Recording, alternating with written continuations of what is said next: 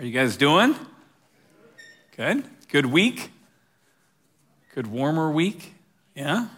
It's good to be here. Hey, so if you've been with us these past couple of weeks, you know that the last couple of weeks we've been kind of going through this walk through kind of a spiritual eye test in the Sermon on the Mount.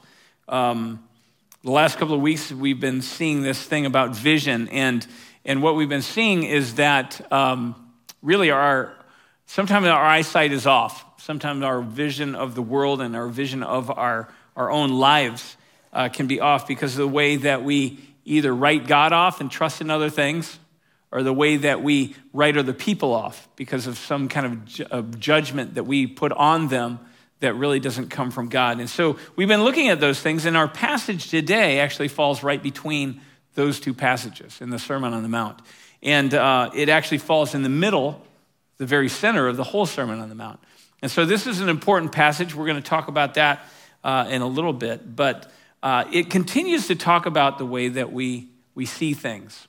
So we've talked about the way we see God, that we've talked about the way that we are seeing other people and the way we see our lives as a result of it. But today we're going to look at this challenge where Jesus is challenging us to consider, how do we see how God sees us? How do we see how God sees us? Because that really can impact just our perspective on life and on this world and everything else. So stand with me. We're going to look at our passage in Matthew chapter 6, this verses 25 through 34 of Matthew chapter 6. It says, "For this reason I say to you, do not be anxious for your life as to what you will eat or what you will drink, nor for your body as to what you will put on. For is your life not more than food, and your body more than clothing? Look at the birds of the air. They do not plant or harvest or store their food in barns, and yet your heavenly Father feeds them. Are you not worth much more than they? And who of you, by being anxious, can add a single hour to your life? And why are you anxious about clothing? Observe how the lilies of the field grow. They do not toil and they do not spin, yet I say to you, not even Solomon in all of his glory clothed himself like one of these. But if God so clothes the grass of the field, which is alive today and tomorrow is thrown into the fire, will he not much more clothe you, you of little faith? Do not be anxious then, saying, what will we eat? Or what will we drink? Or what will we wear for clothing? For the Gentiles eagerly seek all these things, and your heavenly Father knows that you need all these things. So seek first the kingdom and his righteousness, and all these things will be added to you. So do not be anxious about tomorrow, for tomorrow will be anxious enough for itself. Each day has enough trouble of its own." Anxiety. I don't know if you guys ever have it. I'm convinced that the source of it is that we vastly overestimate our ability to see the future accurately with all its problems, right? And we vastly underestimate God's ability to see that same future and to see it accurately.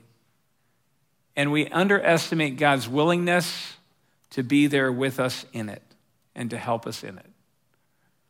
We tell ourselves these stories about how bad it will be and how alone we'll be in it and how these challenges will be overwhelming. And those stories aren't even true, are they? Today's message is titled Tall Tales. Father, this morning, we might have come in here with some of these stories that we tell ourselves, and they're running through our head right now. We might be looking at tomorrow. We might be looking a week from now. We might be looking at this undetermined future, but we might be terrified by it because the vision that we have made up of what it's going to be, you're not there. You don't see us. You don't care about us in that story that we've told ourselves. And because of that, we are terrified. Father, I pray that this morning you would use these words from Jesus' lips, from the Son of God who came and said, I am here to tell you about how the kingdom really works. I'm here to reveal to you how the Father's heart really works and how his vision really is towards you. So I pray that our hearts would be open to hear that and to receive that like a plant, that would be the seed that starts taking root in our hearts instead of this anxiety. That instead of this garden of worry, we instead would have a garden of thanksgiving and of praise to God. Because we would see you as the Father who you are. And we would see ourselves as the children who are loved by you. We see the future as something we don't even need to worry about because you're already there. So, Father, come and plant these words in our hearts. Help us to see and to hear and to receive and to understand and to know and to be transformed, changed by your word, by your Spirit, so that we might grab hold of and live out the life that you have called us to, that you have prepared for us, that has been given to us in Jesus, that has been powered by the Holy Spirit. We pray these things for your glory. We pray these things in the name of Jesus, and we pray these things by the power of your Spirit. Amen. Amen. Have a seat. So whenever anyone tells a story that's not quite true, they used to call it a tall tale. So when I was in junior high, I was probably standing about 5'9", 5'10", and I would tell people, well, I'm almost 6 feet. That's a literal tall tale, right? Stretches it just a little bit, but it doesn't matter. It doesn't matter if it's a child who's in a room and sees shadows on the wall and says it's a monster, or whether it's the guy that's out fishing and he tells about the 20-pound monster that got away, right? We've all heard these stories where people take the truth and they stretch it. They stretch it towards the bad. They stretch it towards the good. We've all been exposed. We know what those are. Now, one of the places I think that we are all guilty of stretching the truth a bit, and usually towards the worst, is when we talk about the future, right? When we look to the future and we think we're justified in it because of all the signs that we see in the world around us, because of all the stories that we've heard from other people that have run into all these horrible things, and we think that's going to be my story as well. Most of the time, we really don't tell these stories out loud. We just think them. We just tell ourselves these stories. We tell ourselves these tall tales in our mind. And in all of these stories, regularly, you find that these tall tales that we tell ourselves, they end terribly, don't they? They end with us out all alone. God is nowhere to be found, and we're there to face all of our problems all on our own. All of these things that we've imagined could possibly go wrong. That, in a nutshell, is why we get so anxious, right? We see our future, and we're sure it's clear, and God's not there. In Matthew 6:25, Jesus begins this passage in the Sermon on the Mount, the central passage of the Sermon on the Mount, with the words, "Do not be anxious." Now, why is it important that it's a central passage in this? It's a central section of this whole 3-chapter section of Matthew, of Jesus' teaching, because in the Jewish mind in that day, whether you're writing or whether you're speaking, your main point is going to be in the middle, always. Everything else works its way to the middle, and your main point is there. So this is what Jesus has been getting at. It's the thing that's going to tie the whole sermon together. He says, you know what? If you want to find the kingdom of God, you got to let go of this thing. If you want to know how to live out a righteous life, you got to let go of this thing. Do you want to know why people have such a hard time pursuing the righteousness of God? Because they are anxious, because they imagine a future without him, and they try and work out how they're going to get through that future without him. So he says, don't be anxious. And then at the end, just to make sure that we got the point, in verse 31, he says, don't be anxious. And then to make sure that we got the point, in verse 34, after verse 31, he says again, so don't be anxious. So are you guys hearing what Jesus is trying to say to us? Don't be anxious. Now, the problem with that is, like so many things in Scripture, it's easy to hear those words. It's even easy to agree with those words. It's easy to repeat those words back. Yeah, I shouldn't be so anxious. How many times have we told ourselves that? Yeah, I shouldn't be anxious. We read that, oh yeah, need to not. But not being anxious, that's the tough part, right? Doing what Jesus said, that's the hard part. Walking it out in our lives. And so how are we supposed to do what Jesus says? What does it mean to live out this life without being anxious? Well, in his teaching, Jesus begins and he zeroes in on these two areas of life that we can all relate to, two areas of life where, especially in his audience, many people would have been very anxious.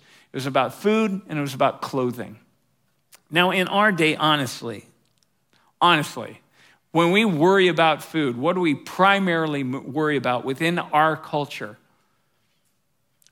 Many of us are worried about, I just don't want to eat too much, right? Many of us are saying, you know what I'm most anxious about is that when I go to the supermarket with aisles and aisles of food, I'm not going to find the brand I want. When it comes to clothing, many of us are concerned because I'm going to go to my closet that's full of clothes and I'm not going to be able to find anything to wear. That I'm going to be worried that I'm going to go out and look foolish because I have the wrong outfit on for that day out of so many that I could choose. In Jesus' day, things were a little bit more dire than that. These were people that were literally saying, I'm not sure I'm going to be able to eat today. I'm not sure I'm going to have clothes that aren't completely worn through and worn out. And the truth is that in our world, outside of a few pockets like the culture that we happen to live in, that's where most people live. Day to day, trying to find just enough food to stay alive. Day to day, trying to just make sure they have something to cover themselves with. And these were the people that Jesus was talking to. Now, we need to come back to that because there's an important point for us in that we need to consider when we think about what does it mean for God to provide for us? What does it mean when God takes care of our needs? So we're going to look at that in a minute, but here's Jesus, and he's using this illustration of food and clothing. And you go, well, why did he use that? I mean, he used it for one, because even if we're not in that situation where we're struggling with that every day, we can relate to that. We understand food and clothing. We understand how necessary they are. We can imagine what it would be like to come up short in that. And what Jesus is doing, though, is he starts and he's using this argument from the lesser to the greater. He's saying, there are some basic things, and if God takes care of the basic things, you can bet he's going to be taking care of everything. His argument is, if he's going to take care of food and clothing, if God is going to provide for your food and clothing, and he will, don't you know that he is concerned about and he's going to provide in all these other concerns that you're carrying, all these other anxieties that you carry? So this isn't just a passage about food and clothing, and we need to know that because some of us don't have real desperate concerns about food and clothing right now. But he's saying, this is also about that anxiety that rises up when your health takes a turn for the worse. Or what about that anxiety when you watch your kids and they take a turn for the worse? And they go running off the rails. What about when you look in the distance and you see there's a war going on and it starts to almost like threaten your neighborhood? Or when the economy starts to shudder and the anxiety that starts raising up when you start telling your story about that future. He says, if I will take care of these small things, you can bet that I'm thinking about and taking care of all these things as well. Another way that he uses this idea of taking this argument to the lesser and moving it to the argument to the greater is when he talks about birds and he talks about flowers. Right? Because he says, and not only the small needs and the big needs, but also what about if I take care of the birds and feed them? Birds that cost, in Jesus' day, they were pennies to buy these birds. And he says, if I take care of them and feed them, don't you know that I'll feed you who have so much more value in your life? If I take care of these grasses of the field and clothe them with a beauty that even rivals kings through the flowers I put on them, and they're just there for a day before they dry out and they're thrown in a fireplace somewhere, don't you know that I'll take care of you and I'll clothe you? So again, he says, don't be anxious. Don't be anxious. Don't be anxious about anything, the little things in your life or the huge things in your life. I take care of even the little creatures of this earth. I'll take care of you. So don't be anxious about what you're going to eat or what you're going to drink or with what you're going to clothe yourself or anything else that comes up. Don't be anxious. Don't be anxious about your life. But then to drive his point home, Jesus uses these really interesting words when he talks about the birds and he talks about the flowers, because he doesn't just say, well, think about the birds. Think about them as an illustration so we can get on to the real important stuff I want to talk about. He says, no, look into this. Dig down deep into this bird thing. Think about it. Ponder it. Consider it. Sit and just let your mind get wrapped around this. They don't plant. They don't harvest. They don't store up in barns. They don't do anything to prepare for if a famine's coming or if winter's coming. They don't do anything. And yet, they don't work. They don't even know how to. If you ever had a creature on this earth that by all rights should die of starvation because of its lack of preparation to try and counter that end, right? It's the birds. And he says, and yet your Father, not the bird's father, your Father, and you need to remember that, your Father feeds them, even them. Dig into that one for a while, because your Father will feed you. Your Father who loves you, to whom you have so much more value than the birds, and you who he knows are capable of participating in this.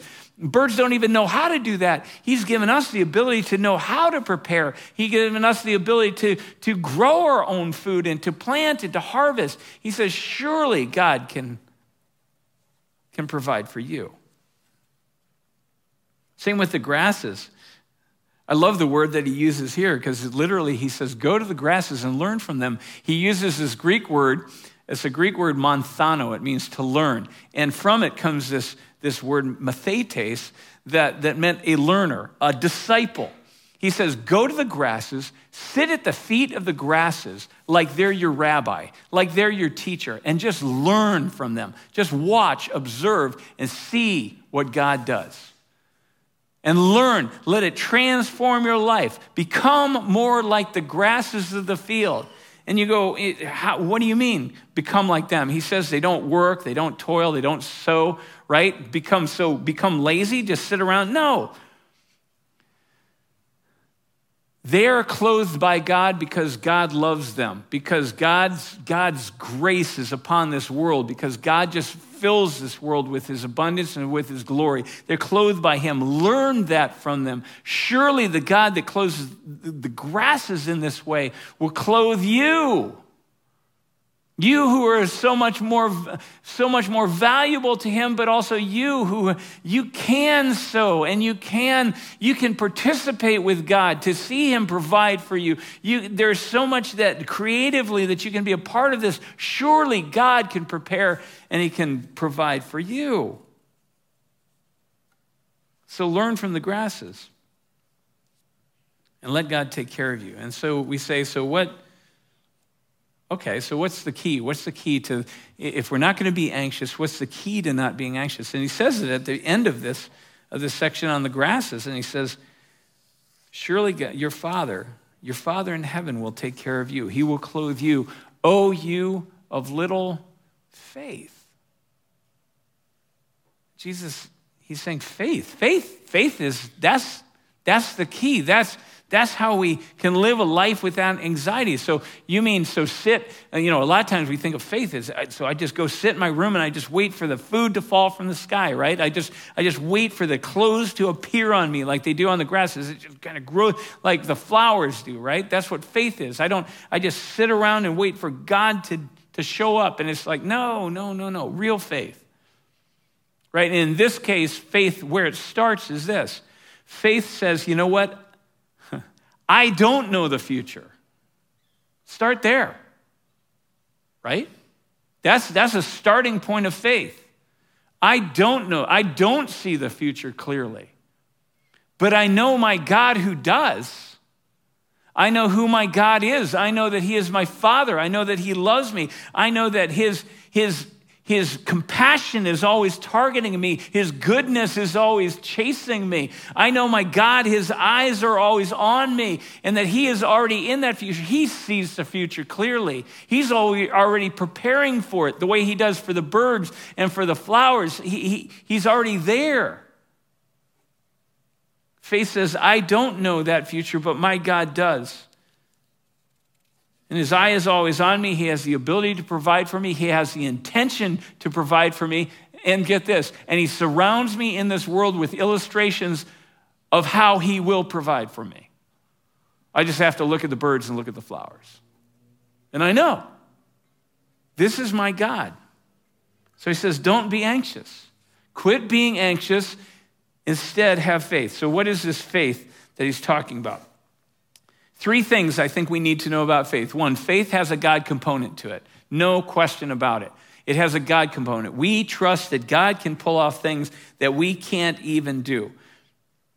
But I know that the faith component, my God will not abandon me to my future without meeting all of my needs. And Philippians says, according to his resources, according to his abilities, according to his riches in glory. He will provide food for me in this life, but also he is going to provide spiritual food for me, he said, to prepare me for the next life. He will provide clothing for me in this life, but he is also clothing me in the righteousness of Jesus to get me ready for the next life. He is going to heal me in this life, but he is also going to give me victory over sickness and sin and sorrow and death to bring me into eternity with him. So God is already looking way beyond the future that I even see and bringing me into a future I can't even imagine, according to his riches and glory. So don't be anxious. Don't be anxious. And faith would say, I am not anxious because my story, past, present, and future, has God in it. My story, past, I look there, I see him. Present, he is with me. And future, I know he will be there. Has God in it. Faith is believing that my story, my life, has a God piece, a God element in it. But faith is also this. Faith knows that I have a personal element to this story as well, right? God has. I'm not like a sparrow that can't plant or reap. I'm not like a flower that can't sow or buy and sell. I'm a human being. And God might call me to participate in the way that he's going to provide for my very needs, right? So he might ask me to plant a crop so that I might have food in the winter. He might ask me to learn a skill to sew so that I might be able to clothe myself. In Ephesians 4:28, it says that we should all work with our own hands so that we will have for ourselves, but that we will also have something to share with someone who is in need. So we participate with God in how he provides for us at times. In fact, regularly. So a life of faith is also a life that goes out and finds if it can get a job, right? A life of faith is also a life that goes out and says, can I learn a skill that will be used by God? Faith is a life that you go and you say, God, where would you have me go? What would you have me do so that this work of provision can be done in my life, but I can participate with you in it in the ways that you called me to. So faith has a personal component to it. Faith also has a community component to it. It has a component that means that brings in that we're all in this community that God has called us, this people of God together regularly. One of the main themes in the Sermon on the Mount is around this word righteousness. And if you look at the word righteousness and how it's used, it literally means doing those things together that bring good to all of us together. Building those relationships and those habits together that will keep all of us and provide goodness to all of us together. So righteousness is living as a community that provides for one another. There may be a year that my crop fails or gets wiped out by hail or something, and I don't have food, but your crop is fine, and you have the opportunity to see God's provision come to me through you. There may be a time that your family is hit by an illness and my family's fine, and I have the opportunity to serve you to help make sure that those daily things get done that need to get done so that you don't just plummet down into poverty or something, because I have the strength to do it. There may be a time that we get to care for each other, or that maybe you look into your future and it looks extra dark and bleak, that you find yourself, you're in that valley of the shadow of death, that you can't even see anything in front of your face. You're saying, I can't even see God. And you just need somebody who to come alongside, who's not in that place, who can just say, you know what? I want to encourage you because God is with you, and your encouragement, God can provide for your brothers or your sisters. Because there is a community component to living this life of faith. We all hit those times that we're kind of taken out of the fight. And we all have those times that we're just in a great space, we're just feeling encouraged and strong, and we can come alongside one another. And God says, you know what? Faith is knowing that not only does God provide for us at times, sometimes miraculously, not only does God use what he has woven into me to provide for myself, but there are also times that through the community he provides, this community of people that he surrounded me with.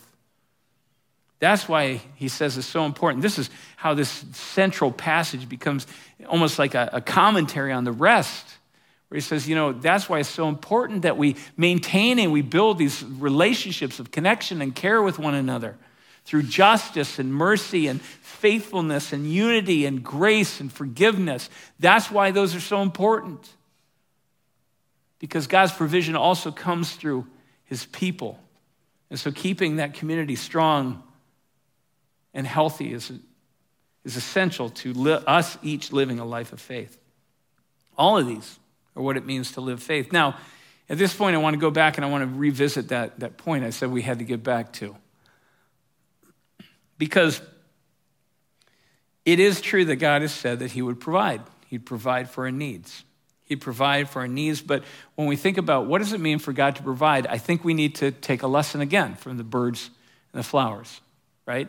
Birds, when they eat, they're not shipping in food from across the globe, right? Birds, when they eat, they don't go out and say, well, I need to have experiences of food with all the exotic bird cultures on the planet. When birds eat, they see food, and it nourishes them, and that's what they eat. Plants, when they grow, when flowers come out, a certain grass doesn't get to choose, well, I think I'll wear lilies this year. And this season, I'll put on maybe roses or daisies. There's a simplicity to God's provision at times.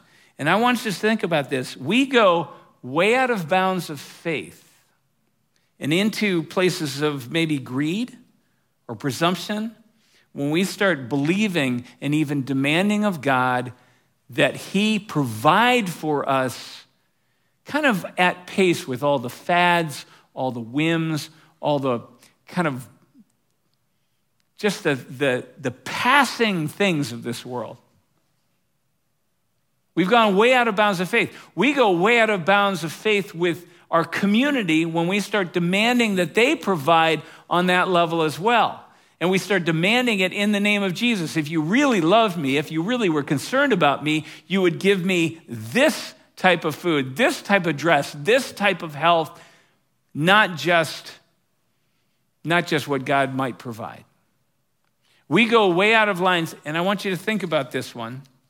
I want us to consider this one, but we go way out of bounds of faith when we start demanding of ourselves that we keep pace with the whims, with the fads, with just the passing fancies of this world.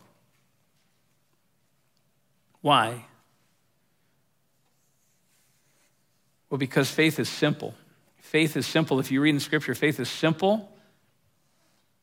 It looks for the provision as it is and as God provides it as a gift.